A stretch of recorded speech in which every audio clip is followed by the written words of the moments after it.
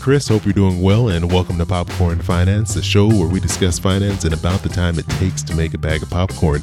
I really appreciate you all coming back and joining me for another episode. And last week, I got the chance to attend an event called Plutus Voices out here in Southern California, and it was a really great and really inspiring event. And I got the chance to hear two amazing women speak, Melanie Lockhart and Winnie Sun, and they were both talking about mental health, specifically when it comes to our finances. And this is a serious issue that a lot of us are dealing with.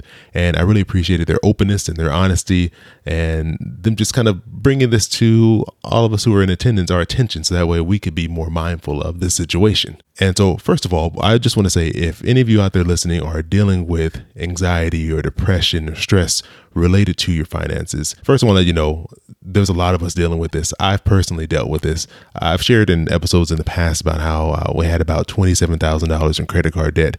And I know the stress and the frustration that comes with having that amount of debt just sitting there and feeling like you're never going to get past it. And it's always going to be there.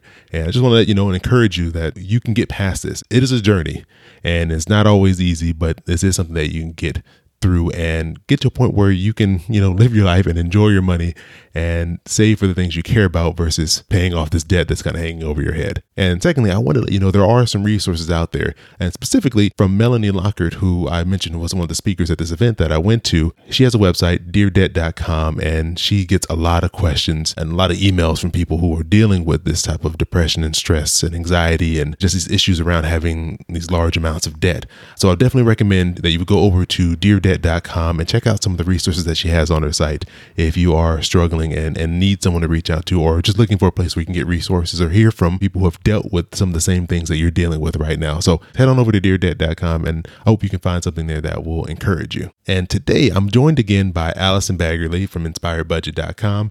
And if you're new to the show, Allison comes on every so often and she shares one of her budget tips in a segment that we call Budget Bites, because these are little quick bite-sized budget tips and pieces of information that she shares, because that's what she does. She loves budgeting. She's an expert in this area, and I always love hearing the things that she brings up, because I've learned a lot of things from her myself. And I thought Allison's budget bite for today just fit perfectly, because she's talking about the comparison that we all feel and deal with when it comes to money and the way people enjoy themselves and spend. And I thought it just fit perfectly with everything that we've been talking about so far. So I'm not going to say anything else. I'm not going to ruin the actual budget bite itself.